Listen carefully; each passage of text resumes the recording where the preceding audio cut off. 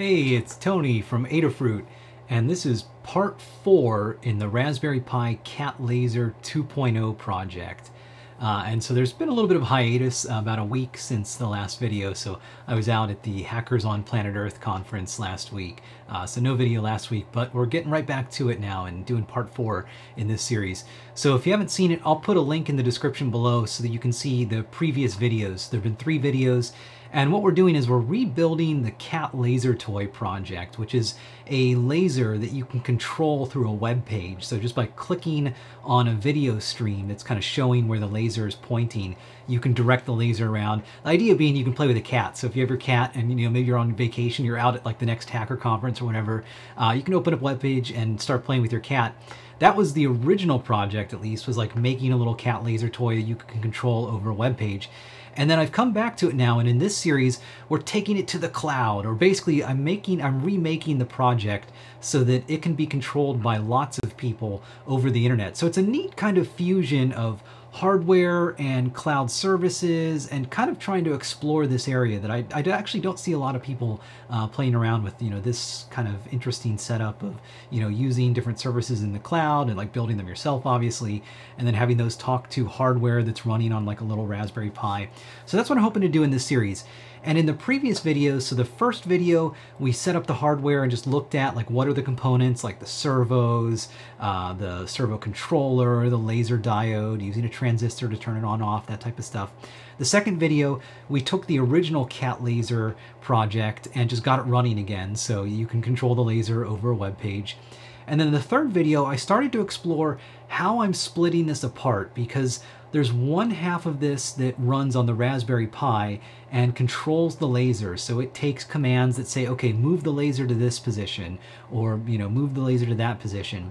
And then the other half of it runs on a cloud server somewhere. And for now, I'm running it on a little virtual machine on my Mac, or any dev environment. I'm using Vagrant and VirtualBox. Go back to the third video. I explain how to do all that stuff to see how to use those tools. But I'm running a virtual machine that's going to be my cloud server. So eventually this could be on like Amazon Web Services or Azure, any of these providers that give you a Linux machine in the cloud effectively. And so the software that's going to run on that is a version of the server that lets you control the cat laser, but it's going to have a little bit more logic. So it's going to do things like, have a queue of people that are waiting to play, because obviously only one person can really play with the cat laser at a time. And so it'll give people like a limited amount of time, maybe 30 seconds or a minute or something like that, that they can play with the laser. And it's got to use like two-way communication. So I'm going to use like WebSockets or similar technology so that, as you're clicking on the image of where to direct the laser, it's very quickly sending a message back to the server. Or if the server has some state that it needs to update on the web page, like how many seconds you have left to play, or like what position you are in the queue, it's pushing that data back up to the web page so that it can quickly render it.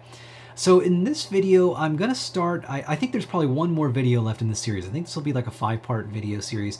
So in this 4th video, I'm going to start building that cloud server component now. So I just want to do a basic cloud server that lets multiple people control the cat laser. And so if you remember in the last video, in the part 3 video, I showed how to split things apart, create this cloud server, run an MQTT broker on the cloud server, and then on the Raspberry Pi connect to that broker and listen for laser control commands. So if I want to control the laser, I just need to send a message to that MQTT broker on the cloud server, and then that can say, okay, point the laser at position 10, 20 or something like that. It's an XY position that you click on the screen. So that was kind of the basic work of how this is going to work. So in this video now, I'm going to build a web service using Flask and Socket.io, which I've talked about in previous videos, but I'll explain a little bit more about those. So using that technology, I'll build a little web service that runs on the cloud server. And it gives a similar view as the original Cat Laser project. So it's going to show you, the view of the camera and the targeting.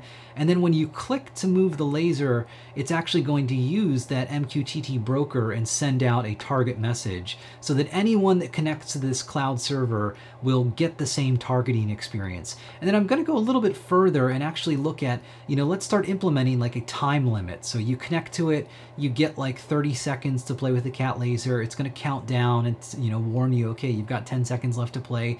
And as you have playtime, you can click around and move the laser. And then when your playtime is done, like you can't move the laser around anymore. So that's the goal in this project. And we'll start kind of simple and we'll just kind of build up from that and see if we can do this all in maybe roughly an hour or so.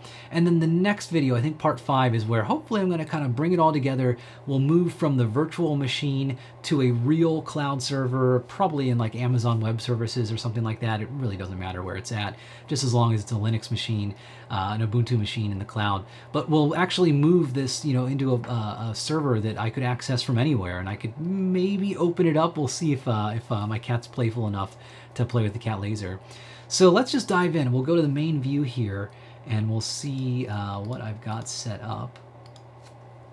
So here's the main view, and you can see in the upper left corner here, same setup I've had in the previous videos. So we've got the little pan tilt servo arm with a laser diode connected to it, Raspberry Pi 3 right here with the Pi camera right here and a little helping hand that's holding it. And then over here is just the little Pi GPIO cable that makes it easier to connect. And this is the servo driver, the PCA 9685 servo driver. Real nice little servo driver you can use with the Raspberry Pi. Go back to the first video. I talk all about that and show you how to hook it up. And there's a transistor back here that lets you turn the laser diode on and off, which I haven't actually implemented in the code yet, but maybe we'll get around to that in this video. And then also a quick little programming note. I started to put the code for the first few parts up on GitHub. I'll put a link below in the description when this goes up on YouTube so that you can go and check this out. So I put links to the videos themselves over here. And then like in part 1, there really isn't much code. I showed how to set up MJPEG Streamer, which uses the little Pi camera right here and exposes it as a motion JPEG stream. So go check that out to learn more about setting that up. Part 2 gets into running the original cat laser code. And you can see I separate this out so that in each part I have a Raspberry Pi folder. So that's code and instructions specific to running on the Raspberry Pi. Because remember, there are 2 parts to this series.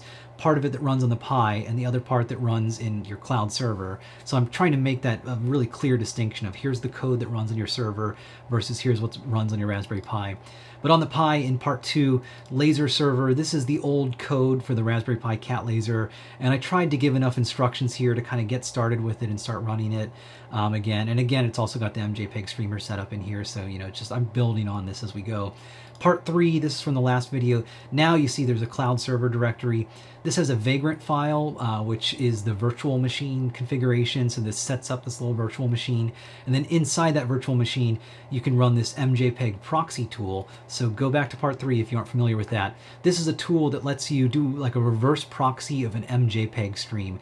And it's smart. And the idea is your server will make one connection to your Raspberry Pi to pull down this video stream. And then from that connection, it can fan it out to however many people connect to your server, because it's a bottleneck. If 100 people connect to your server, and if all 100 of those people have to go and grab that video stream from your Raspberry Pi, there's no way your Raspberry Pi can serve that many users. But if you get a big enough server in the cloud, like Amazon will happily let you rent, like a 16-core Xeon with a giant GPU, which hopefully you don't need for this. But even just like a quad-core server, I'm sure can handle plenty of load for this. But that's nice in that suddenly the Pi is not the bottleneck. We're smart about doing these connections. And unfortunately, this MJPEG proxy tool, it's a Node.js library that you can use to build a little tool, is really the only tool I've ever found to do this. If you try to use Nginx or Haproxy, or I think it's called Haproxy. Some of these other reverse proxy tools, like big, heavyweight, like proper, fancy, tools, they don't actually do this. They don't reverse proxy MJPEG, at least, because it's like a dynamic stream. They don't know how to cache it. So you really do want to use this tool. Go back to the 3rd video and I explain how to use it and set it up. So okay, so that's some setup. Just kind of here I've got the code up and ready to go.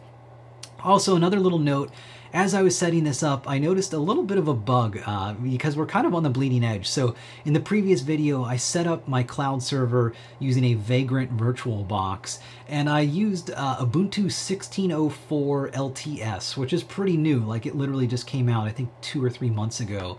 And unfortunately, you use the bleeding edge stuff, you're gonna run into the bugs. And with the current Ubuntu 16.04 64-bit image, it doesn't set up this synced folder, because in Vagrant, normally it will let you sync files between your host PC that's running the virtual machine and the actual virtual machine or the guest machine. And it'll magically copy files in between there so that, like, if you're working on a web service, you can edit it on your local machine and then it copies it over to your virtual machine. Unfortunately, that's totally broken in the current Ubuntu 16.04 LTS version. I'll put a link to the bug here. Luckily, there's a workaround. So if you scroll down, and this is being fixed, if you go all the way down to the end of the bug, they've got a fix. It's coming in to like the next version of this cloud image. So hopefully in a month or two, if you're grabbing this and starting fresh, it will just work. But if you don't see this /vagrant shared folder, here's what you need to do to fix it. So go down in this thread to David Butler's reply right here. Really helpful reply. What you need to do is run this apt-get install VirtualBox guest utils inside of your virtual machine. And then you need to edit your Vagrant configuration, your Vagrant file, and add this line right here. I'll show you that in a second. And then reload the whole box. So I'll just show you that. Basically, right here, I'm connected to my cloud server. So this is a little Ubuntu machine right here. You know, you can see this is running Linux. Obviously, I'm on Mac OS X, so this, you know, you hopefully wouldn't see a Linux kernel running on a Mac OS X. But I'm in this machine. Now you can see if I go to this Vagrant folder inside of my little Linux machine, this is actually showing me the files that are on my Macintosh. And if I open up Finder, I'll show you real fast where this thing is at. So this is in my documents and my Cat Laser cloud server folder here. So if I go here, let's see, we'll move this over. So you can see this is in this folder. I have this log file and this Vagrant file, which you can see exactly here in the Linux machine. So the cool thing is if I copy any files, if I edit any files in here on my Macintosh, they'll just automatically sync over to the Linux machine over here. So it makes it really easy to start editing files on here. The problem is this doesn't happen because of this bug. So the way to fix this, you're gonna exit out of your virtual machine and you wanna halt it. So run the Vagrant halt, like make sure it stops. Oh, sorry, before it halts, there's actually a command you want to run. So we'll Vagrant up it real fast and I'll show you that command. So you need to install this VirtualBox guest utility package. I guess that was part of the bug. So I'm going to run the virtual machine again. The Vagrant up command starts it back up. It's pretty quick, it takes a second. But apparently there's a bug where the config for this cloud image just didn't include these packages. So it's an easy fix. You just have to apt-get install the package and then add this little configuration to it. So we're just waiting for a second for this to boot. I guess while it boots, I'll show you, if we go back to, oops, let me close this. That's actually some code we'll look at later. Okay, so this is actually that Vagrant folder, or that synced folder that we were looking at. I just have it open in my text editor. Here's the Vagrant file that's the configuration for your virtual machine. So to fix this bug, you need to add this line right here. So in this part, they're talking about how you can sync additional folders. So add a line that looks like this, where you're basically syncing the current folder that this Vagrant file lives inside of on your host PC into the /Vagrant location in your virtual machine. And normally Vagrant does this for you automatically, but again, there's this bug, you have to work around it. So you want to add this line and save your Vagrant file. And then in a second here, once it finishes booting up the VM, you'll want to go into your VM and we're going to run this little command that he mentioned here, basically apt-get install VirtualBox guest utils. And so that's going to give you this package that I guess it's some kind of integration where the Linux machine can realize it's a virtual machine and can do some special things, you know, like transfer files, I assume. So I don't know a lot about these VirtualBox add-ons, but they're always a pain because whenever they update, they'll break inevitably. So anyways, okay, so we can get back into my box. So we'll SSH into it. And then real fast, I'll just show you, we're going to run this command, and I've run it ahead of time, so it's not going to do anything for me, but I just want to show you what to run. So we're going to paste this in, apt-get install VirtualBox guest utils. The -y option says, install it, don't ask me, because it always asks. All right, so it's already installed. Oops, it's already installed for me, newest version, so that's fine. Okay, so I'm going to exit out, and then remember, I edited my Vagrant file ahead of time here, so I added this little synced folder path. And then because my VM is already running, what I can do to make it reload these changes is run the Vagrant reload command. And so this will shut down the virtual machine and then start it back up. But now it's going to use this changed configuration right here. So you'll actually see, because I already had this config in here, you'll see this line up here, like when it starts up, it's mounting this shared folder. And so it's showing you that the /vagrant path on the virtual machine is actually going to point to this, cloud server folder that I have on my Macintosh here. So luckily there's a workaround. I was a little worried that I might have to go back to an older version of Ubuntu, which honestly wouldn't matter. I'm not using anything fancy here that depends on the latest Ubuntu, but I figured might as well use 1604, the latest one. I have had a lot more trouble with 1604 than the last 1404 LTS release. So I don't know. I guess they're moving fast and breaking more things in the Ubuntu world. But I tried to load it on a laptop, and lots of things are broken with it. So although laptops and Linux are always a little bit of, you need a lot of patience to deal with those, or at least use laptop hardware that's like 20 years old, in which case it's very well understood and well known. Okay, so it just takes it a second here to boot up. It's going to do its thing. It's mounted its shared folder, so we're all good. Now we'll SSH into our box here. Okay, cool. So now the next step, what I was thinking, let's kind of dive in and let's start doing some things, on our cloud server here. So maybe real fast, I'll just show you where we left things with the last video. So if you remember on the last video, now this is my Raspberry Pi I'm connected to. And so I'm going to go in and we're just going to run the laser driver. So if I go to the Raspberry Pi part of this code, there's this laser driver inside of here. And remember, this was the script that we ran, and I can actually show you this. This IDE is connected to my Raspberry Pi, so these are all the files on my Pi. And inside of laser driver, you can see this driver.py. This is the code that talks to an MQTT server or a broker and listens for laser target commands and then move the laser around. And so my cloud server is running that MQTT broker. Remember, in the last video, we installed Mosquitto as the service, and I think systemd runs it. So if I run systemctl status mosquitto.service, yeah, there you go. So you can see my broker's running. We didn't do any special configuration. It's wide open. It's not secure right now, but next video, I think we're gonna have to secure it when we take it to the cloud. Anyways though, so it's running Mosquitto broker, and then this laser driver will connect to that. And so it needs to know to connect to my iMac because that's what's running my virtual machine.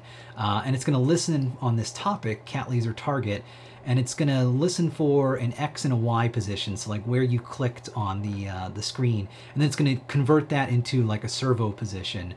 So let's just run. We'll go back to my Raspberry Pi, and let's run the laser driver. So we'll run driver.py, and you can see connected to my MQTT broker, so that's running on my cloud server. And I'm going to go back to my cloud server, and now if I use the Mosquitto pub command, because this will send an MQTT message, and if I send it on the cat laser /target topic, and this -t option says which target I want for this Mosquitto publish command. I did this in the last video, so go back if you haven't seen this before. So this matches this target name, or this topic name here. And then the payload that I want to send with the -m option is just a string that's like the X and Y positions, like 200, 200. Should move this roughly in the center, because this is the X position, which goes from 0 to 640, and then the Y position is the second one, which goes from 0 to 480, because it's a 640 by 480 video stream here. So if I run this, then notice the laser just moved. And if I move this to like, position maybe 400, then, laser moves again like that. So this is good. It's showing us that, our broker's still working. So if anything on my cloud server here does a similar thing as this Mosquitto publish, so if like a web app that's running on my my cloud server talks to the MQTT broker that's running there, it can control the cat laser, which is pretty cool because my web app doesn't need to know how to connect to my Raspberry Pi. And in fact, my web app couldn't even connect to it if it wanted to directly because the Pi is on my local network and my router would have to be configured to forward the ports and all of this fun. So that's the nice thing about using MQTT. My Pi can connect out to an MQTT broker. I don't need to do any crazy NAT or router config. You know, basically it's going to connect to the broker. Anything else can connect to the broker, like a web app or a tool or something. And you know, it can start sending messages that will get routed down to the Raspberry Pi. So that's really powerful. You know, it kind of decouples the web app from the actual laser control here. Like the web app just needs to know how to connect to a broker and send these targeting messages. And so that's what I want to do now. I want to start building this web app and, you know, making a little interface that lets people play for like 20 or 30 seconds at a time and just send these control messages down to my machine here. So let's kind of get started. We'll just kind of dive into this. On my cloud server now, so let's see, I'm going to minimize this because this is all the code that's on my Raspberry Pi, and we're not going to do much on the Raspberry Pi right now. We're going to come back to it. So let's go back. And one little setup actually that I wanted to do on my cloud server. So if I go back to my cloud server, remember in the last videos we set up this MJPEG proxy tool. So let's go back into that MJPEG proxy directory and let's run this. So remember, this is the thing that will connect to my Raspberry Pi and then start proxying out the video stream that it has for it. So the way to run this, go back to the last video, the third part. I showed how to create this, now to run this. I just need to run this using Node.js. So let's run this node MJPEG proxy. I'm going to run it in the background by adding this ampersand at the end. So this is going and it's running it under this process ID. So I can come back later and kill it. Maybe we'll get to it, but I was thinking I'll create a systemd service to, just like the MJPEG streamer tool on the Raspberry Pi, you know, I should make a systemd service that automatically runs my MJPEG proxy tool on my cloud server. And luckily Ubuntu 16.04, it uses systemd just like Debian. So the exact same kind of services you can create and run very easily here. For now, I'm just going to run it manually in the background. Now I can check that this is working because if I connect to localhost 8080, oops, not 8050, 8080, and then /index1.jpg, then now you can see here is the video stream. And so if I hold my hand in front of here, you know, it's nice, fast updating, 30 frames per second, you know, very quick video. Exactly what I want, being served up by, even though this says localhost, remember in the last video, you have to set up your Vagrant virtual machine to do some port forwarding so that anything I access on my Macintosh, which is localhost right now, is forwarded to my virtual machine because my virtual machine doesn't have an IP address. It's not, at least it's not on my network like my Raspberry Pi is. So that's, you know, a little bit of a weird thing. And once we take this out to a real cloud server, we won't have to do all this junk. It'll be a little bit simpler. But anyways, you know, the important thing is that my cloud server here is hosting that MJPEG stream. And so I can have a web page running on my cloud server that's serving up that MJPEG stream, and it's not putting a ton of load on my Raspberry Pi. You know, there's only one connection going to the Pi for that. Okay, cool. So that's set up. So now let's go into that Vagrant directory in my virtual machine. And you know, remember, this is where you can kind of copy files in between the two systems. And I'm going to go here just so that, you know, I can start creating this web app and, you know, it'll be easier to sync the files around. Now to start with, I was thinking, let's just take the old cat laser code as a base, and we'll start extending that and start playing with, you know, how to add more to it. So I'm going to go and I'm going to copy real quick. I'm just going to grab the files over here. I'm going to copy these from my Pi over to my Vagrant machine. So let me find these real fast. Let's see, yeah, it's in the repositories, and we go down to part 4, and I want to get my laser server. There we go. So this is kind of the bootstrap or the basics of a Flask application, which, you know, since I already have a Flask application I wrote originally, I'm going to start with it just so I don't have to do everything from scratch again. Okay, so let's go back then to my Vagrant location in the documents here. And that is in this folder. There we go. And if I copy that in, And then that should give us all the files. Okay, cool. So now if I look at the files in here, now you see there's a laser server directory. So if I go in there, and this has all the Python code for the laser server. And then I do need to make sure that I have Python 3 installed on this Ubuntu machine. So just like on the Raspberry Pi, so you want to do sudo apt-get, apt-get install Python 3, Python 3-pip, Python 3 dash dev. So you usually want this. The dash dev one gives you the headers you need to build Python extensions. So let's run these, and this will probably take it a second. Oh, it's already got Python 3. That's good. I remember Ubuntu 16.04, they've made the switch, quote unquote, to Python 3. You know, when you run Python, you still get Python 2.6 or 2.7 actually these days. But it comes with Python 3 by default, which is a step in the right direction because Python 3 is, you know, what we're trying to move to these days. So, okay, this will take just a few seconds. It's just downloading a few of these things that we need to make sure that we have Python 3 installed. And so we'll give this a second here. And luckily this is quick because it's a little virtual machine. It's usually faster than your Raspberry Pi because you've got more CPU horsepower to throw at it. So this takes it a second here. And then once this is installed, we need to install the Flask web framework. And so I'll show you how to do that. And it's very straightforward. And like I mentioned before, we're going to use Flask Socket.io. And so I've actually done a previous video on this. I'm trying to remember which one it was. I'll have to go back and see, and I'll put a link in the description below. But Socket.io is a really cool technology that lets you do two-way communication between a web page. Because normally when you access a web page, like when I just went to this web page right here, you know, this is my browser going to the server and downloading a web page. Like asking the server, you know, give me this web page. But you don't usually have a lot of cases of like the server pushing data proactively. You know, it's not like the Flask web page knew I was going to access it and like sent it down to me before I could even access it. So, you know, normally you don't have that kind of two-way communication of both you getting data and the server pushing you data.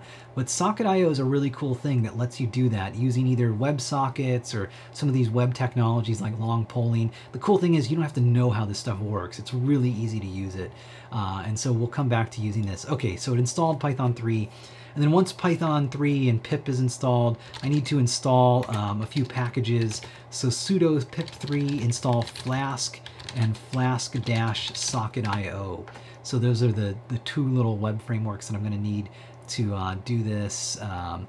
And oh, maybe I shouldn't have used sudo to do that. It's always a bit of a pain. I guess they're kind of fixing some of this. You know, nowadays you're not supposed to run pip with sudo. In the past you kind of had to. I think you still have to on Ubuntu.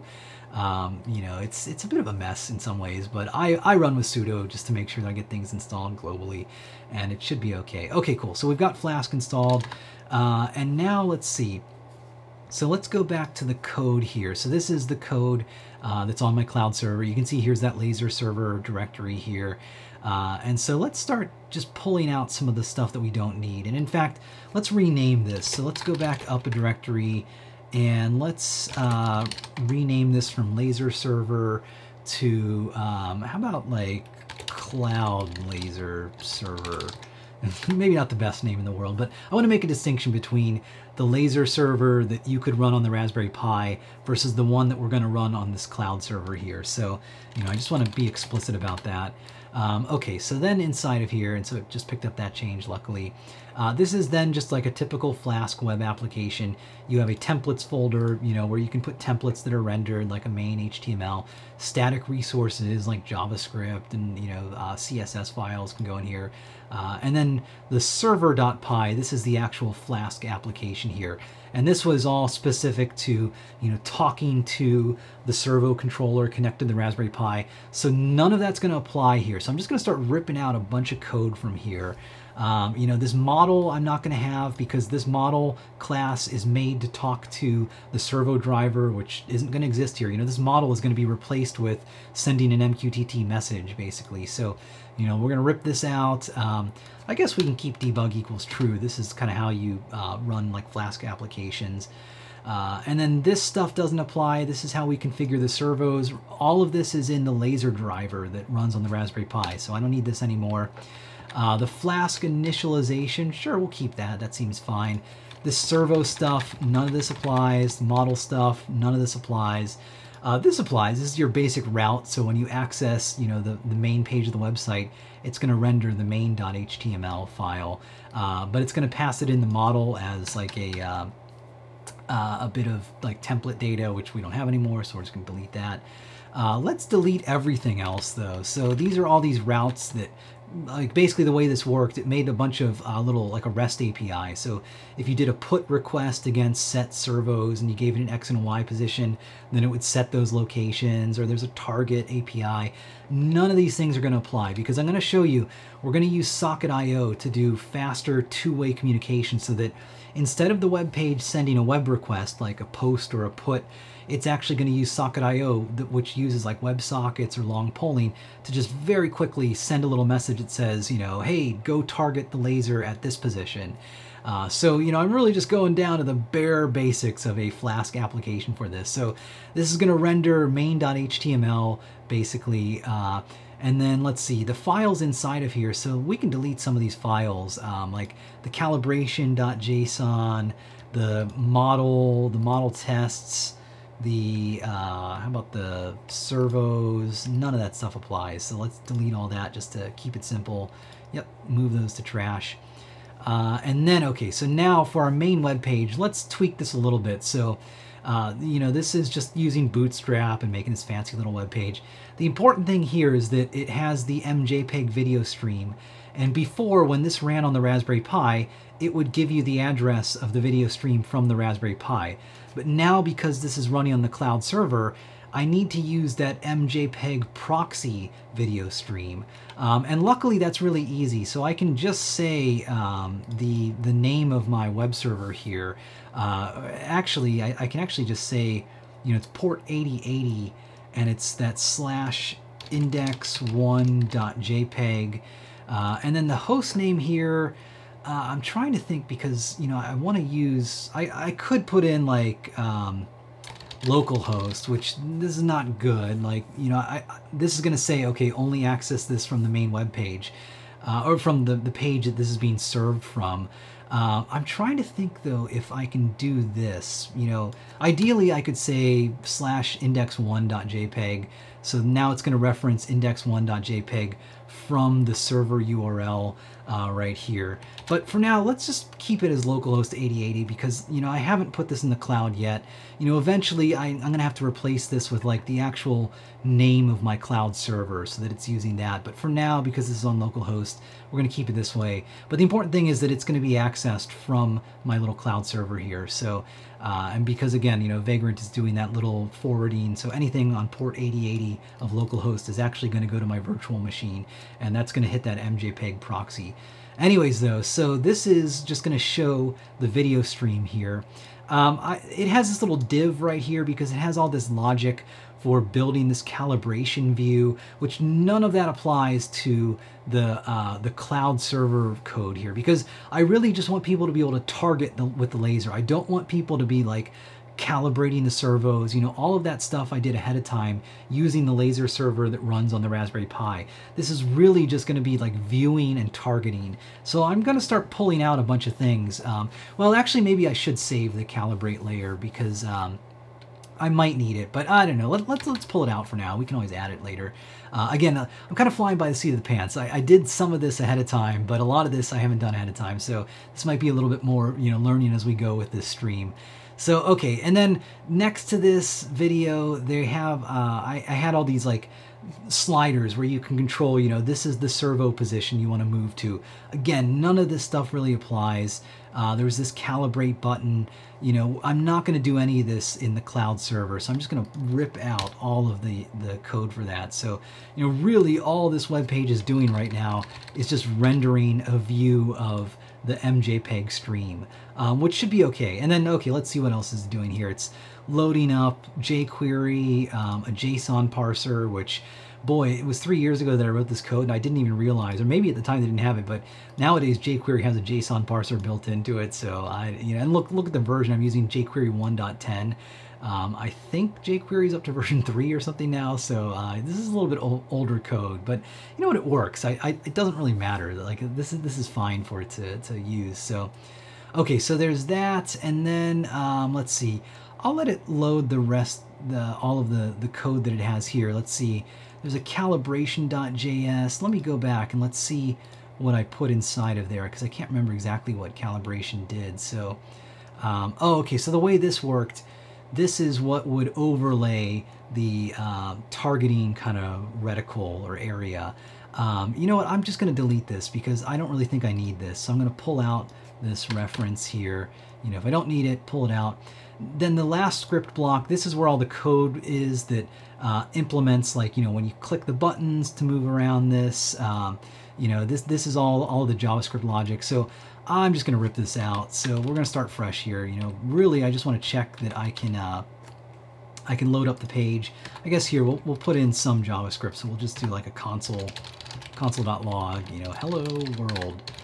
Always good just to make sure that, you know, everything's running and set up here. Okay, so this is like the bare minimum web page. We're gonna at least see the cat laser stream, which is good enough. That's really all that we probably need to do here for it. And then if I go back to my server, my Flask application here, if I access this default route, it should render my main.html page here. So let's try this then. So in my cloud server, you can see, you know, here's my server.py that we were just editing. And the way to run this, I want to run Python 3 server.py. This is going to use Flask. Oh, and then I've got a bug here because I'm trying to import the model. Oh, I didn't save this. So if I save this, there we go. Now I should be able to run this. Okay, and so now it's running. And it's on port 5000, which is going to be a little bit of a problem because I didn't forward that port yet. So if I try to access localhost port 5000, you'll see I don't get anything here. So what we have to do, I'll hit Control-C, we got to cancel out of this, exit out of the VM, we're going to edit that Vagrant file, and we're going to add another little port forward right here. So if I go down, and you can see these lines right here, are where it forwards the port. So I need to add one for port 5000 because that's the way my Flask server is going to serve this data. So if I copy that and then if I paste it, I can edit it. So I want to forward port 5000 on my guest to port 5000 on my host. I'll save that. And then if I want a Vagrant reload, now this is going to reload the page. And in a second here, this is going to reload the virtual machine, and so that'll pick up the change that I just made to the file there. So we'll give this a second here. It takes a little while. But anyway, so this is the first part. So hopefully when I run this, I should be able to access localhost port 5000. That's going to hit this default path, should render up main.html, and then inside of main.html, we should hopefully just see my little video stream of the cat laser here. So, and I was kind of thinking, so the way that this server is going to work, the first time you access it, I'm going to have it serve up this main.html, and I'm going to consider that like the spectator mode, so that people that aren't playing are in the spectator mode where they're just seeing the video stream. And I think I'll add a button maybe like right below the video stream that says play. And when you click that button, it's going to go to a different web page that's the play mode. And then once you're in play mode, it's going to use Socket.io to connect to the server and say, okay, I'm ready to play. And the server is going to say, okay, you're playing now. And it's going to give you a countdown. Like the server is going to be pushing, you know, every few seconds or so. Here's how many seconds you have left to play. And then if you click and if you target with the cat laser on the screen, then that's going to send a message using Socket.io to the web app, and then the web app is going to use MQTT to send a message to the Pi, and then the Pi is going to move the servos. So a lot of stuff. We'll see if we can get through it. You know, we're going to kind of see how much we get through here. Okay, so the machine's running again. If I SSH into it, then now we should have those ports forwarded. So if I go back into here, oh, and I'm going to need to run my MJPEG streamer again, or proxy, because, you know, I restarted my virtual machine, so I'm going to run node MJPEG proxy, and I really should make a systemd service for this, but, you know, for now, we're just going to run it in the background. Okay, now let's go back to the Vagrant folder, and then into that Cloud Laser server, and now let's try running Python 3 server.py. Okay, so now it's running on port 5000. And now if I access port 5000 on this, hey, look at that. So I've got it. There's my video stream. So, okay, cool. So spectator mode, almost done. Like this is really all that I need for spectator mode. And maybe let's tweak the web page a little bit. So let's say, how about spectator? Just to make it clear, so when I'm viewing this, I know that this is spectator mode that I'm in. And then maybe below this, let's put a button. So we'll say button, type equals button, oh boy, let's see, I'm trying to remember Bootstrap. I think class equals button default, I believe, is the CSS class you need. And then let's give it an ID so that I can attach some event handler to it. We'll say this play is the ID. And then we'll give it a title that it's going to render. So there's that. And then down in the JavaScript code for this, I'm going to use jQuery, and we'll just say, okay, let's grab that play button. So I'm using by the ID, the selector right here. And then the click handler, we should say, is just a function that's going to run. And this function from now, let's just say, you know, you are maybe play mode, just so that I can see if this button works on this handler. And actually just thinking about it, maybe I don't even need to put some JavaScript in here, because really all I need is a URL that's going to take me to a special play page. But let's just try it. Let's just reload it and see. Now if I open up the JavaScript console on here, so you can see here's the play button. Maybe not the prettiest thing in the world. Oh, this is cute. Okay, so I've got some kind of bug in here. So line 36 of here. Oh, so I've got an extra, I'm guessing, yeah, I don't need that semicolon there. That's a mistake. And then I do need a closing parenthesis there. So a little bit of a syntax error. Okay, let's reload the page. There we go. So you can see here's the hello world. So that means that my my function right here ran. It attached the little click handler. So now when I click the play button right here, you can see play mode. So okay, so I've got some stuff that can run on here. Okay, so let's make the play mode page now. So I'm actually just going to copy my main template and let's paste it in here. And then let's rename it as play.html. So if I rename, and we'll say play.html. Okay, now in my server, I need to tell it about that route. So let's just make a play mode route. And we'll say this is, how about /play. And the cool thing is you can actually do two different routes that go to the same page. So I'm going to make a spectate route that takes me to this main.html. And in fact, let's change it to spectate.html. And then we're also going to use play.html. And so then let's change this title here, just because I want to make it really clear that, you know, there are two modes for this web application. There's the spectate mode where you're just viewing the video stream, and then there's the play mode where you're actually starting to interact with it and you get like a countdown how much time you have left and stuff like that. So okay, so there's that. And then let's see, so now on my server I'll have it render the play mode. And then let's go back to our spectate mode. And you know what? Instead of making this a button, oh, something just failed. Oh, that's interesting. Existing endpoint. So this is the cool thing. Flask in the background is like automatically reloading my server whenever I modify it, which can be kind of a pain because if you're kind of in the middle of editing something, you're going to get some partial file that doesn't compile. Let's come back to this because, you know, I have a feeling because I've modify the file and I haven't really totally finished what I'm editing. Oh, the problem here is that I have two functions named main and they're overriding each other. So let's call this one play and let's call this one spectate. So that'll make it a little more clear.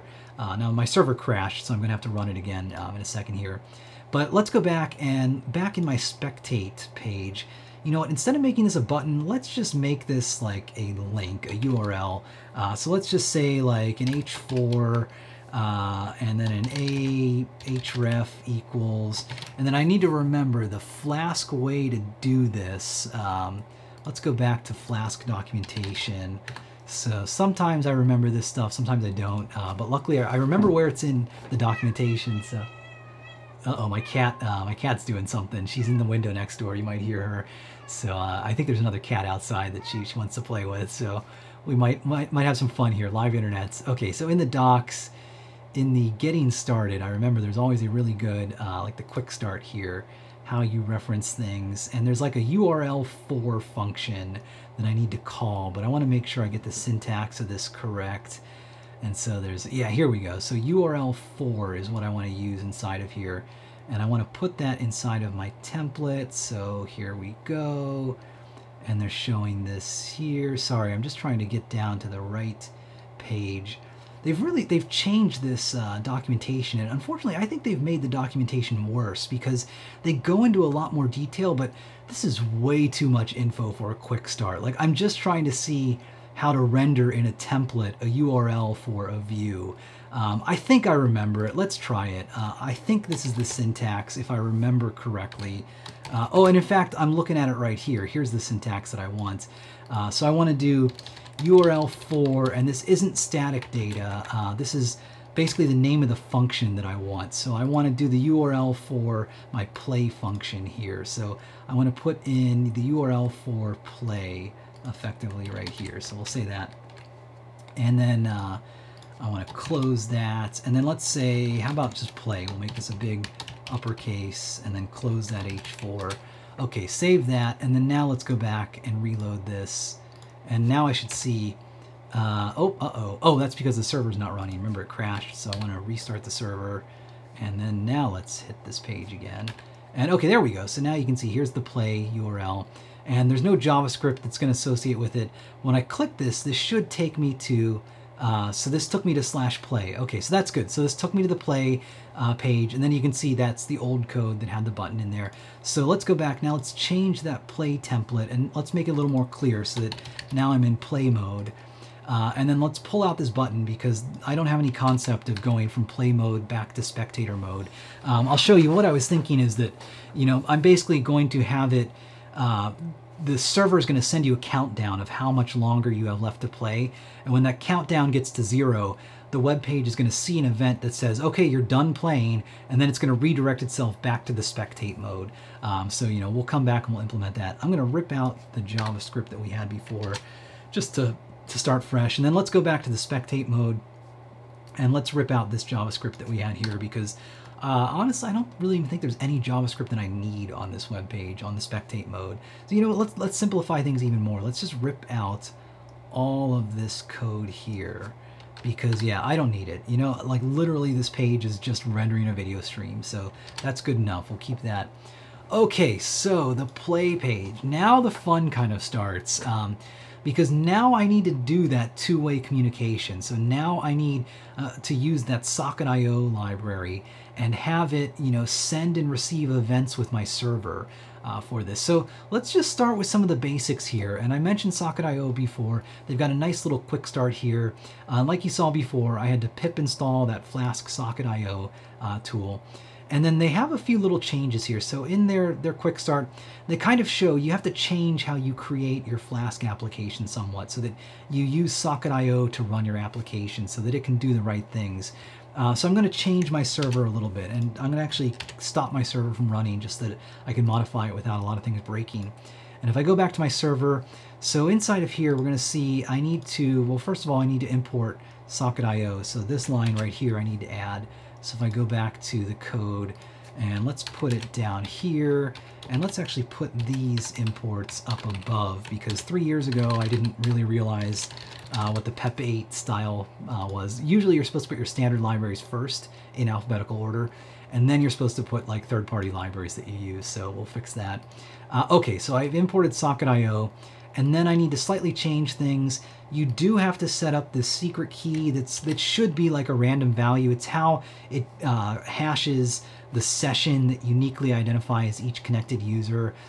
So you do need to do this. So I'm going to add this down here. And for now, I'm just going to use secret. This is fine, but this really should be like some random value that you don't let people see. Because if people know this value, they can guess what your session IDs hash to, and then they can use that to replay or like impersonate another session against your web server. So it is kind of important to have this as a good value. And then I'm going to slightly change things. So I'm going to do things more in the style. So like here in the old code, I was telling Flask to load its configuration from the current file. It's kind of confusing and weird, and let's just delete this. And like that's how it was getting into debug mode. I'll show you the new way, the current way you're supposed to use Flask. You don't do this stuff. So let's keep this code like this. And then now I need to create a Socket.io instance based on my application. Oops, we'll go back to the code. So I'm going to create the Socket.io app. And then now to run this app, it's slightly different. I want to run the socketio.run instead of using the app.run down here. So that's what I want to do there. And then we'll save this.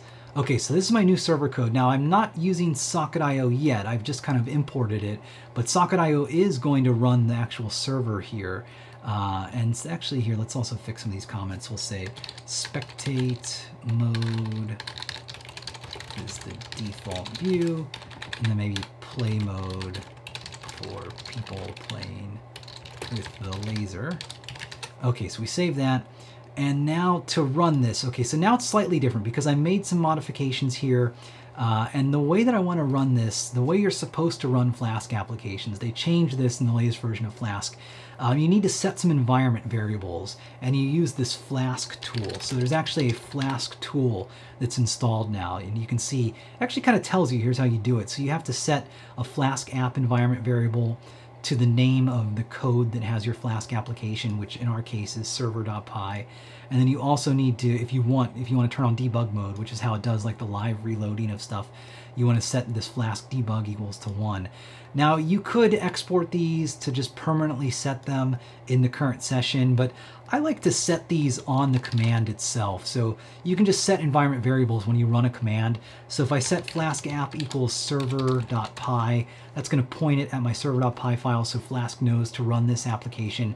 And then I can also say Flask debug equals 1, so that's going to turn debug mode on. Now I need to use the Flask tool, and then Flask run is what you want to run.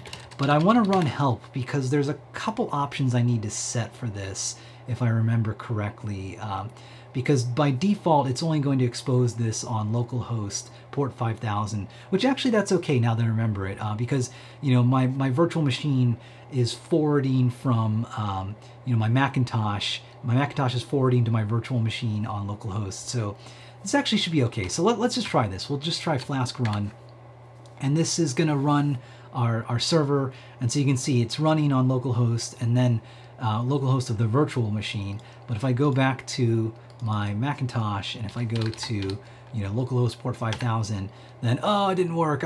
So okay, I really do need to tell it. So unfortunately, this is one annoyance now. If you remember, I deleted the line down here that said host equals 0.0.0.0. That means listen on any host, not just localhost.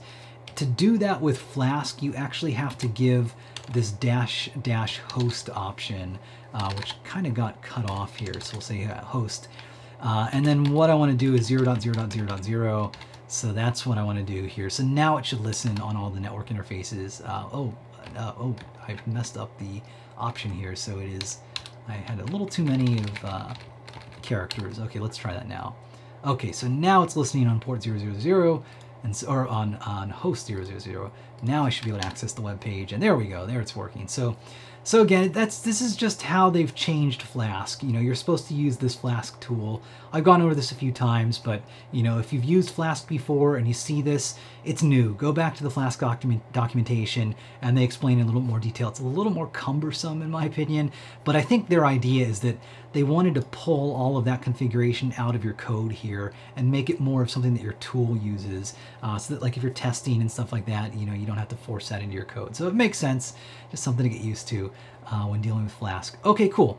So we've got Socket.io loaded on the server. Let's get it loaded in our web page, because there are two parts to Socket.io. There's the server part, and then there's the JavaScript part that runs on your web page.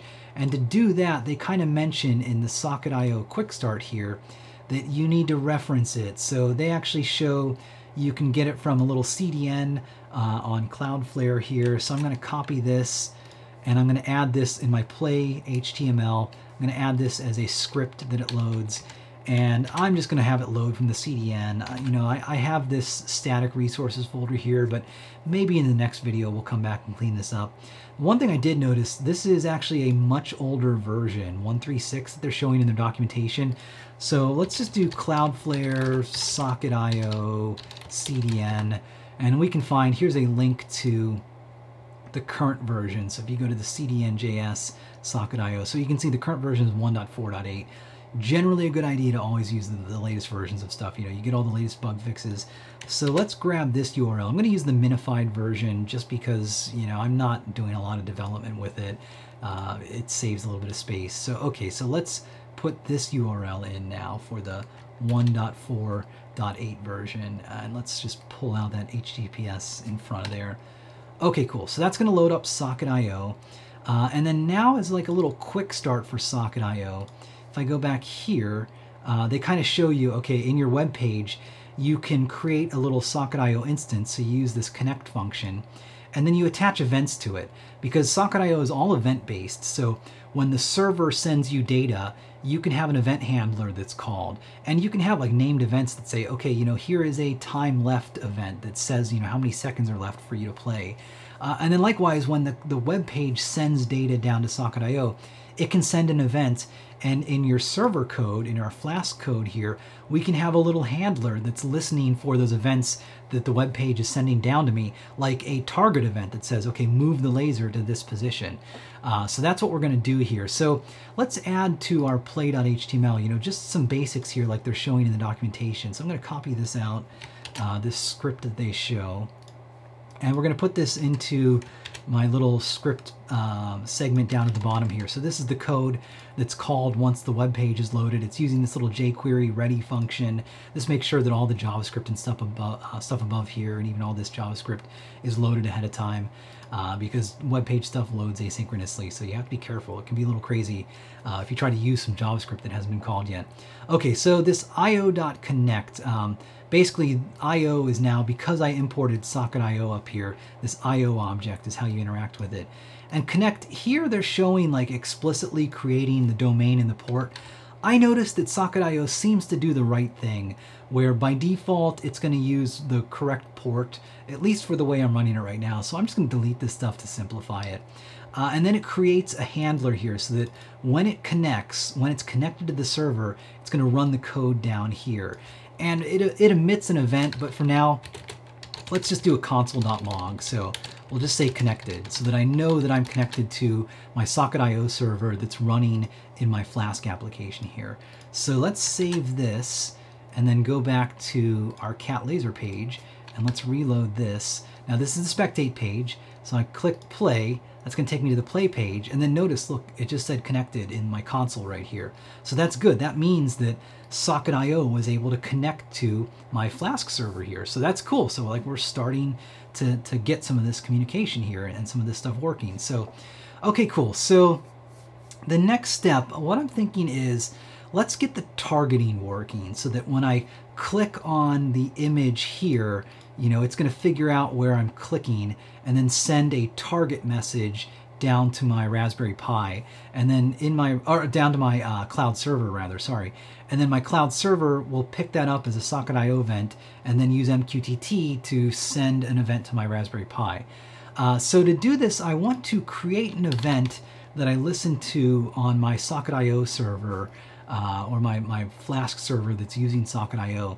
And if I go back to the Flask Socket.io documentation, they show you this is how you set up an event handler. You do this Socket.io on, and you can do a lot of different things.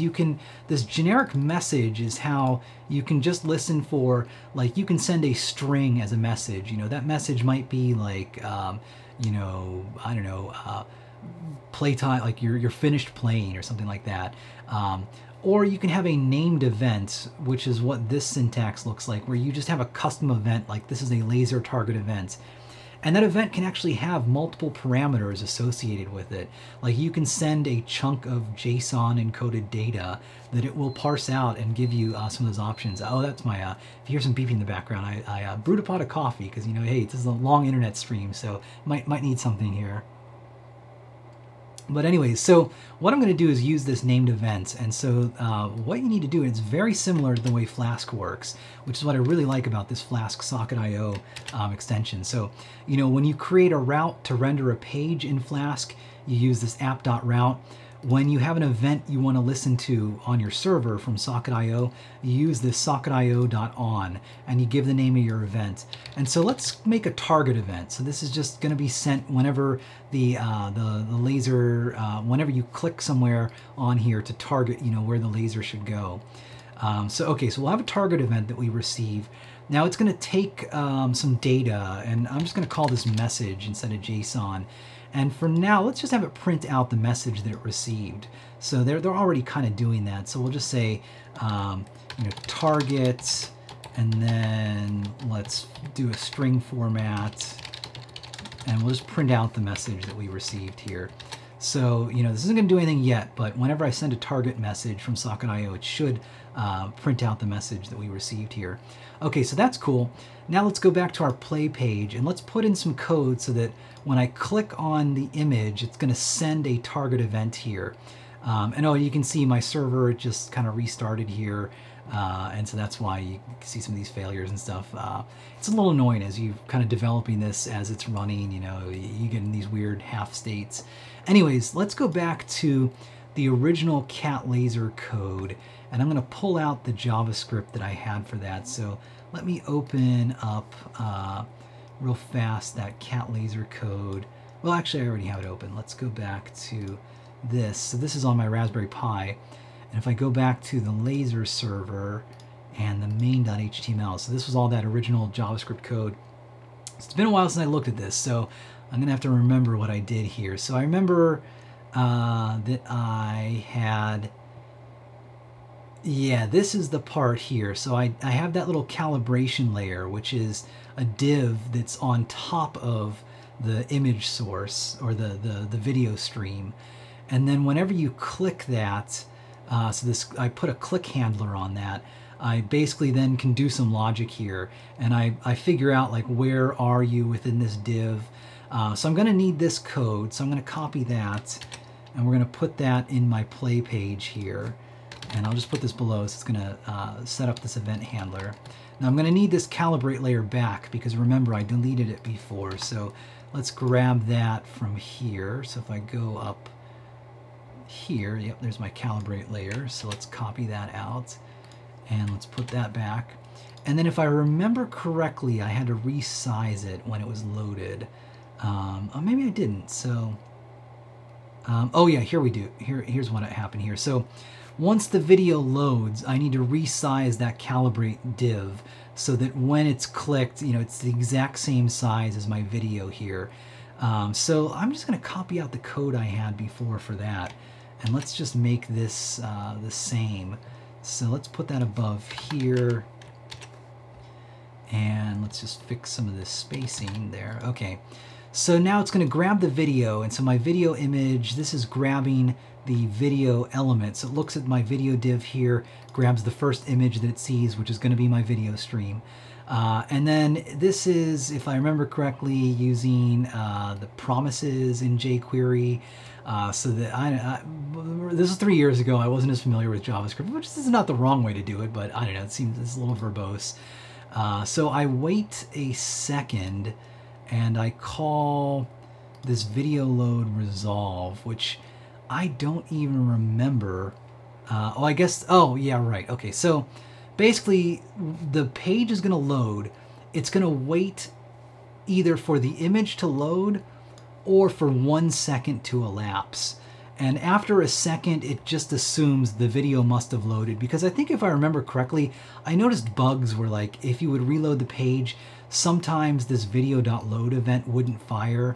Oh, and actually here, I mentioned it here, I found this fallback is necessary with Chrome because it never fires the load event for an MJPEG image. So basically, I'm going to keep the code the same. Me 3 years ago went through a lot of pain to figure this out. So me today is going to hopefully solve or keep myself from hitting that pain again. And then finally, so when this resolve is called, either because the image has loaded or a second has elapsed, then the part of this promise is going to fire with this done callback. And so then I call this calibration.setup. And so now I should go back and see what that was in my code. So I'm calling calibration.setup. What did I do here? Oh, so that was from my calibrate.js. So if I go back into that file, I must have defined a function. So let's go into my JS here. Like I said, I didn't do this ahead of time, so I'm kind of flying blind here. So I have, these are the functions that it exposes, and I'm sure that I have an update calibrate. So here's the setup function. Here's is calibrating. Now let's go back. What did I have in here? I had the calibration. Oh, so it's the setup that I'm calling. Okay, so let's go back to that. And if I double click that, there we go, that opens, that keeps it open. So if I go back here, and let's double click that to keep that open. Okay, so now it's my setup function, and I want to see what that does, because I remember I had to resize that image. Okay, so this is going to do all kinds of fancy stuff. It uses this Raphael.js to draw that targeting space over the image. I'm not going to do any of that right now. You know, I literally just want to resize this thing so that it gets the right dimensions. So let's see. All right, so this sets up the calibration circle targets. Let's see, my calibrate layer. All right, so let me just read what this thing's doing again. So I'm creating a canvas, and I get my calibration data, and then once I have that calibration data, I figure out where I need to render these things, and then I create a bunch of circles and I add them onto there, and then I believe that's all that I'm doing here. Oh, start calibration status. So then I call that function. So let's see what I did up above here. Okay, so now I clear click handlers. I put you into a default state. I'm just trying to see if I set the size of that div anywhere. I'm trying to remember where I did that in this code, which I don't really see where I was doing that. So let's go back and let's do this another way. So I sent the width and the height in. Let's see where I was using this. Oh, I see what's happening here. So I'm adding a canvas to that div, which I think will implicitly resize it to the size that I had before here. So you know what? I'm going to have to change this a little bit. Okay, so this is okay. This is fine. We're just going to have to get a little bit fancier here. So let's do that in our code here. So I'm still loading Raphael.js, so that's good. So I still have it here. And now instead of calling this function, because I don't have this yet, what I'm going to do, I'm going to just do the bare bones of creating that div, or of that canvas object. So let's grab this canvas and create this Raphael.js thing. And so now for its ID, I need to make sure I get that. So let's, oh, I've already got that ahead of time. So let's go back here. And yeah, the ID of this is called calibrate layer. And then the width and the height are right here. So I'm just going to copy these out. So we'll paste those in, and then my video height, copy that. Okay, so there's my width and height. So that creates a canvas. Now I know I need to add that canvas to my calibrate layer div, or maybe Raphael does that for me. So let's just see if there's anything else in here. So here I'm getting this calibration data. I don't need to do any of this because I haven't gotten to this yet. Basically, this asks the server where should those circles be rendered, but I'm not going to implement any of that in my cloud server yet. So I'm going to skip all this stuff. I think this is probably enough. So this is just going to create this Raphael canvas inside of this div, this calibrate layer, which I think is good enough to resize it. And in fact, there's probably way easier ways to resize that div, but I'm just going to leave it like this. You know, I knew this worked for the cat laser, so I'm not going to mess with it. Okay, so that should be enough now that my click handler here, I can do something. So instead of, previously it was calling this little, it made a put request against this /target API. We're not going to do that. Remember, we're going to use socket.io. But for now, let's just console.log and let's just say target clicked for now. And then how about let's just put the offsets of your X, and this was the X pixel and the Y pixel that you clicked on the canvas that was there. So let's put these in. So I should hopefully see when I click this that I'm getting different pixel locations. So okay, so this is my click handler for that calibrate layer. The calibrate layer is going to have a canvas created that's exactly the same size as the video, and that's all going to be on, basically this calibrate layer sits on top of that video image effectively. So that's how I was able to detect when you click on the image effectively for this. So, and there might be easier ways to do this. Like I said, I wrote this JavaScript 3 years ago and I wasn't as familiar with this stuff. Okay, so I saved that. I'm just going to cancel my server and I'm going to restart my server just to make sure that it loads up the latest code. And now let's go back and let's access my web page. So I just hit the play page and we're connected. That's good.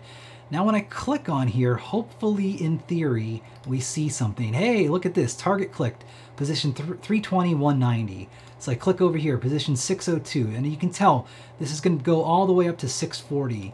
That's like the width of this image. And then if I go back here, position 12, and then if I go way down here, it's going to go down to position 475.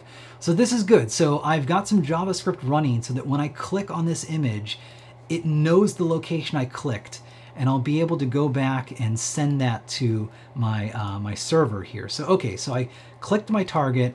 Now remember, I went in my server, I added this handler for this target event with Socket.io, and in fact, let's rename this message or this function. We'll call this target.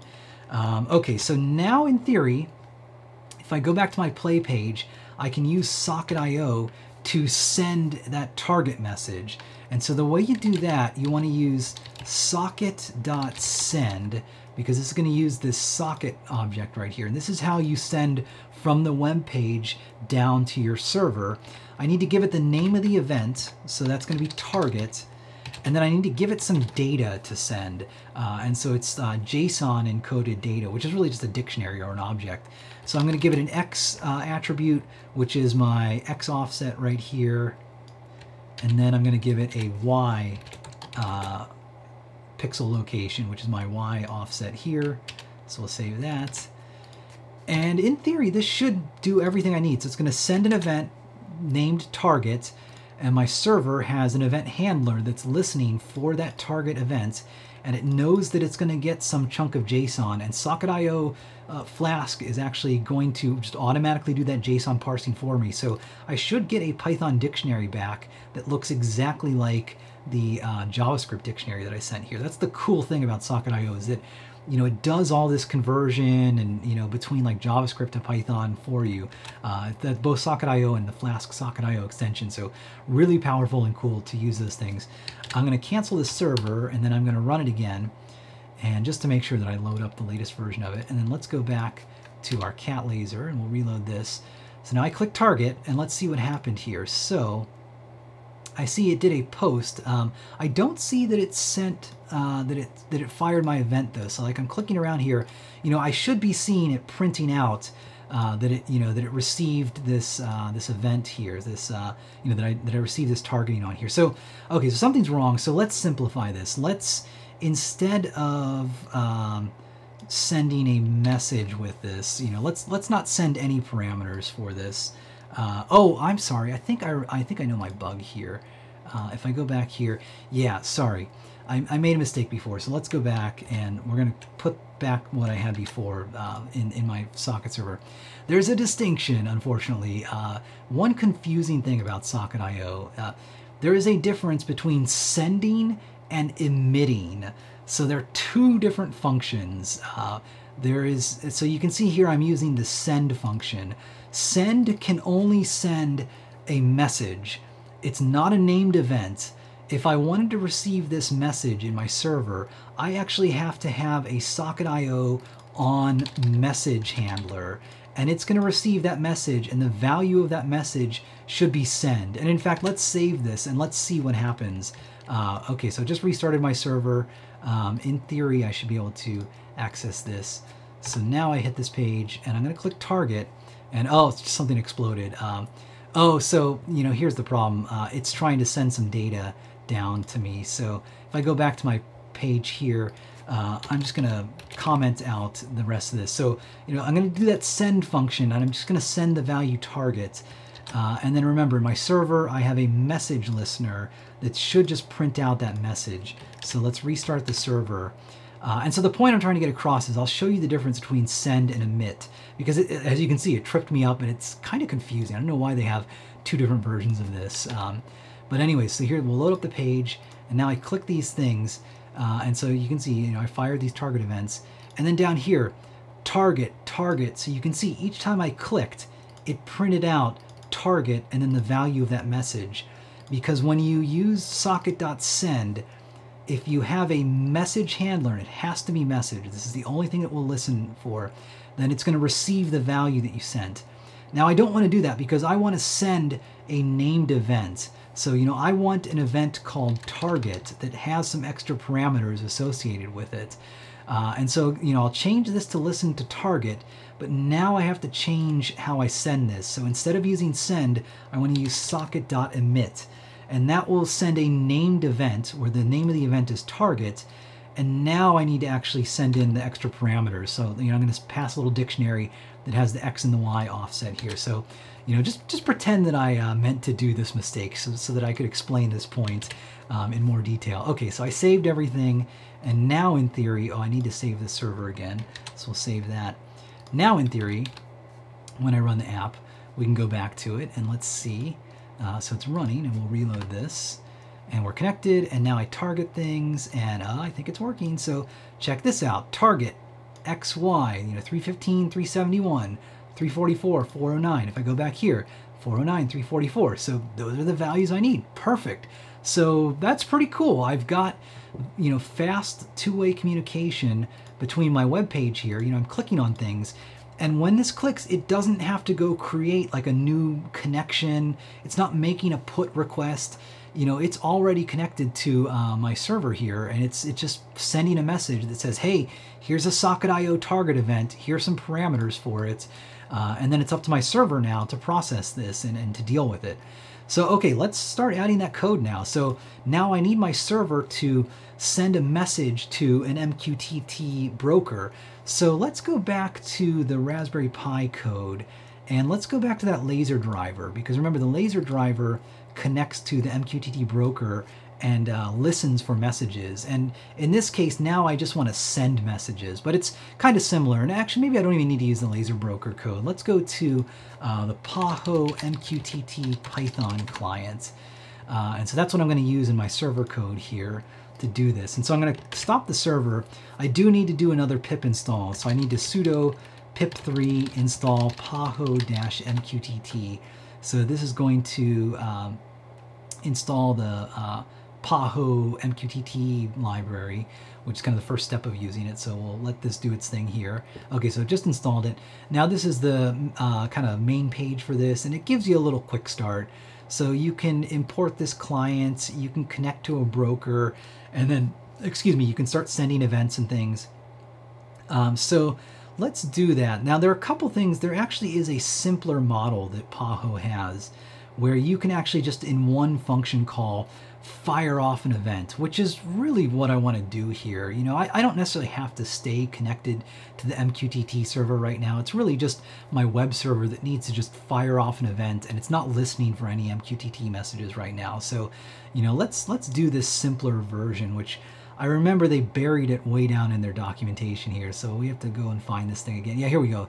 The global helper functions. These things are a lot simpler, where you can publish messages just in one function call, and you give like the server that you want to talk to and that type of stuff. Very similar to that mosquito pub command that I ran earlier. So let's go in and let's use this. And I wish that they gave me, oh, here's the example. So this is the code that I need to have. So I need to import Paho. So let's do that. So I'm in my server code here. So let's import the Paho publish.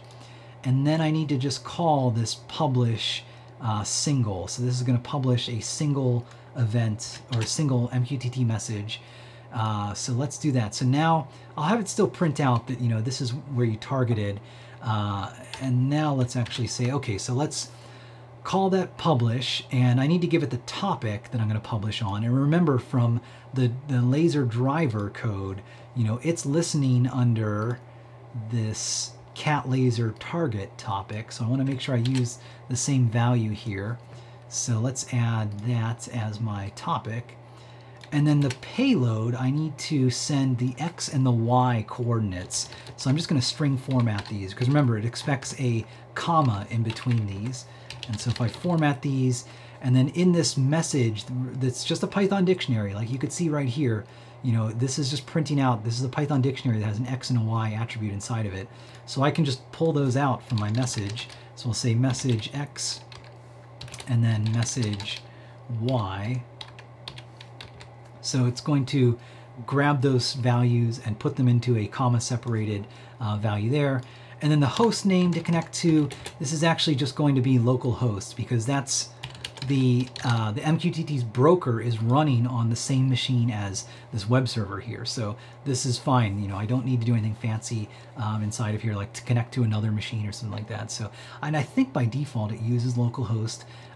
So, you know, but it can't hurt to specify it in here. So, okay, so let's save that. Now, in theory, this should start firing off MQTT messages, and my Pi is all set up. It's listening and ready to go. It's connected to my broker. So let's see. This is a big test for this. So let's run our Flask server again. And okay, there we go. So it's running, and let's reconnect. And now when I click, okay, it didn't move. So okay, something might be wrong here. So, you know, I'm at least seeing that I'm getting the target printouts here.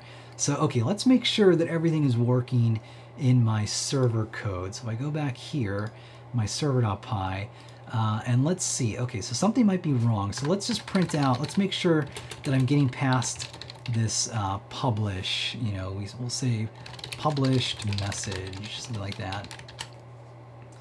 And okay, so just detect that change. And now let's go back and let's rerun this and let's see what happens. So I click around here, and interesting, it's not coming back and actually getting down to this published message. Just to make sure something's not wrong, I'm going to cancel the server and restart it because, you know, there might be something going on in the background here. Okay, so it's running, and now let's retry this. I have a suspicion, I think I know kind of what's wrong here.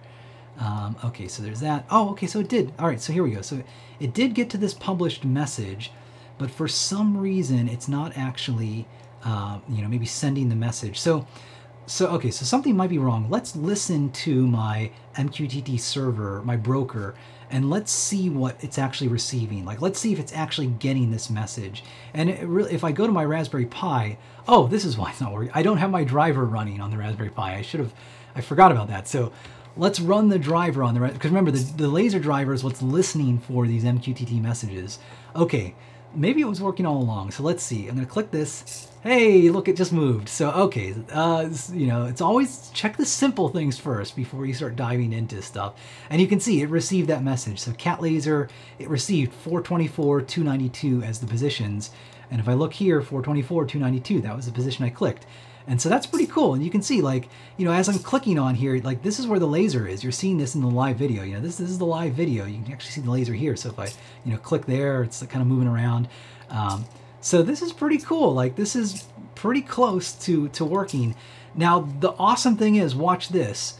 You know, if I copy this and if I open a new tab, I can access this again. It's loaded it up. And look at this. This web page is controlling it. This web page is still controlling it. It's all exactly the same because each of these pages has a separate connection to my server using Socket.io. And each of these pages is listening for this click, and then it's firing off that event that says, okay, you know, go target this position for this this user here. So, you know, I'm clicking around, and then on this page, I'm doing the exact same thing, and it's all working. Now, in practice, I'm not really going to want this to happen. Like, I'm going to want my server to have a concept of, you know, only one user can play at a time. But I think I'm going to wrap up this stream. It's, you know, about almost an hour and 30 minutes, which, you know, I try and keep these things at most that amount of time. So I think that's all I'm going to show in this video. So in the next video, for sure, we're going to get to, you know, doing this kind of waiting in line or queue system. So, you know, the way I want things to work, you know, a user is going to access the spectate page right here, which, by the way, you can view this right now. And if I, and actually here, let's just show how this is actually really showing both of these things at once. So if I put this page over here, and if I go back to this page, so you know, on the left-hand side, I've got the spectator mode, which I can click all I want right here, and it's not doing anything because I don't have any JavaScript here that's not listening for, you know, click events. But then on my play page, you know, I can move this over and notice, like, you know, this video stream, it's the same stream. We're seeing everything. But in play mode, you know, I can click on here and it's targeting the laser. And again, all this targeting, it's, you know, the way it's working, I click on my page, that sends an event to my server using Socket.io, which is using like WebSockets and all kinds of fun advanced technology that you don't need to know about. And then my server gets that event and it uses MQTT to push a message down to my Raspberry Pi. And then my Raspberry Pi receives that message and says, okay, the user clicked, you know, this location on the screen. I'm going to map it to these servo positions and move the servo, and boom, it's updated and it's there and it's ready to go. And this is, you know, the big thing that I'm trying to get at with this web series is that this is pretty scalable now. So like I've got 2 browser tabs open, you know, each of these is just grabbing this video stream from my little virtual machine. It's not going from the Raspberry Pi directly. You know, I can start play mode on this one and it's going to work, you know, on both of these. So I can click here and start targeting around, or I can go here and start targeting around. So I've got multiple users. This is really cool, like multiple people interacting with hardware on the Raspberry Pi here using like this 2-way Socket.io and MQTT. This is starting to shape up into a pretty advanced, kind of cool thing. So, okay, so that's where I'm going to leave it in this video. In the next video, then, we're going to come back because the way I want things to work, you know, you're going to access this spectate page. You're going to click play, and you might not necessarily get into the play mode immediately. You know, you're going to have to wait because I only want one person to play at a time. And I'm going to identify people probably based on their IP address. Like, I don't want to add like a login system and all that complexity. So, you know, just based on your IP address, it's going to put you in line. And I want the play page to have maybe like a countdown of like, you know, you are 10th in line. So you know kind of like, okay, am I going to play now? Am I going to play now? And I want that to update in real time. Like as users move out of line, you know, I'm going to use Socket.io. I'm going to push events down to the play page that say, okay, get ready. You know, you're 5 from the top. Pretty soon you're going to play. And then when you're ready to play, you know, it's going to tell you, okay, now's your chance to play. And it's going to start letting you click on here and start sending these target events. Now, I'm going to have to be smart, and my server is going to have to know that it's only going to allow target events from the current person that's playing, like the top of the queue, because someone could construct these target events and try to, you know, take over the cat laser. But all that logic can live in my server. It's fine. You know, I'll show you how we can get to that. So that's what we'll do in the next video. You know, we're going to actually start to make this something that multiple users can, you know, have some business logic around, or at least some, you know, some real rules around how they can play with this. But right now, this is pretty cool. Like I've got multiple cat, you know, if I wanted the chaos of the internet of anyone accessing my cat laser, I could throw this onto an AWS page right now, and people could go, and anyone could go and start controlling my cat laser. So, you know, maybe show and tell next week. You know, maybe I might try that. So maybe keep your eyes peeled. There might be some fun announcements for that. Okay, anyways, I'm going to wrap this up. So let's go back to kind of the main headshot view. And again, this might glitch out a little bit. I noticed my my CPU usage is, oh wow, my CPU usage is 100%. So let's close out these tabs. Hopefully there we go, my CPU usage is better. Apologies if in the last like few minutes or so, if it was glitching out and if you were seeing like dropped frames. I just noticed my CPU usage was really high. I think because of these web pages, which that's unfortunate. I'll have to figure that out for the next time I stream. But anyways, those, and you might notice some glitches right now. It looks like my CPU usage is still a little bit high. It's always the fun thing of live streaming. But we'll see. Hopefully when this goes up on YouTube, it won't be too glitchy and bad for this. Anyways, though, this is the end of the stream. It's part 4 of the Raspberry Pi Cat Laser 2.0 series. Like I said, we showed how to use Socket.io to build a 2-way real-time app where you can target the cat laser. And the cool thing is, like, multiple users can hit this page and independently target the cat laser. The next video, we're going to see how we can build like a little more business logic behind this so that only one player or one person can play with the cat laser at a time, and you'll wait in line and you'll have like a time limit, you know, like 30 seconds or so to play with the cat laser. So this is Tony from Adafruit. Subscribe to youtube.com/Adafruit. You can see this video and all kinds of other fun videos up there. I like to stream stream also on twitch.tv/Adafruit. I stream this stuff live, and you can watch this video and all kinds of other fun live streams. I like to do a couple live streams a week. On Mondays, I do a quick look at interesting Raspberry Pi software. This Monday, I'm thinking I'm going to look at something cool that Marty, one of the developers at Adafruit, was telling me about. Basically, there is a neat thing, the Tor hidden service that uses the Onion routing network. But it's a really cool way to access services on your Raspberry Pi without doing all this weird port forwarding network stuff. So might check that out on Monday. And then Fridays I like to do an in-depth stream like this one, the Raspberry Pi Cat Laser series. So, you know, we're kind of in the home stretch of this. We're getting to the point where we've taken the Cat Laser to the cloud. So hopefully this will be fun, and tune in next week to check out the thrilling conclusion, hopefully, to the Cat Laser project. So until then, this is Tony from Adafruit. Like, comment, subscribe, you know, let us know that you like these videos, and we'll keep doing them, and we'll keep making great content. Until then, Tony from Adafruit, so I'll see you guys later.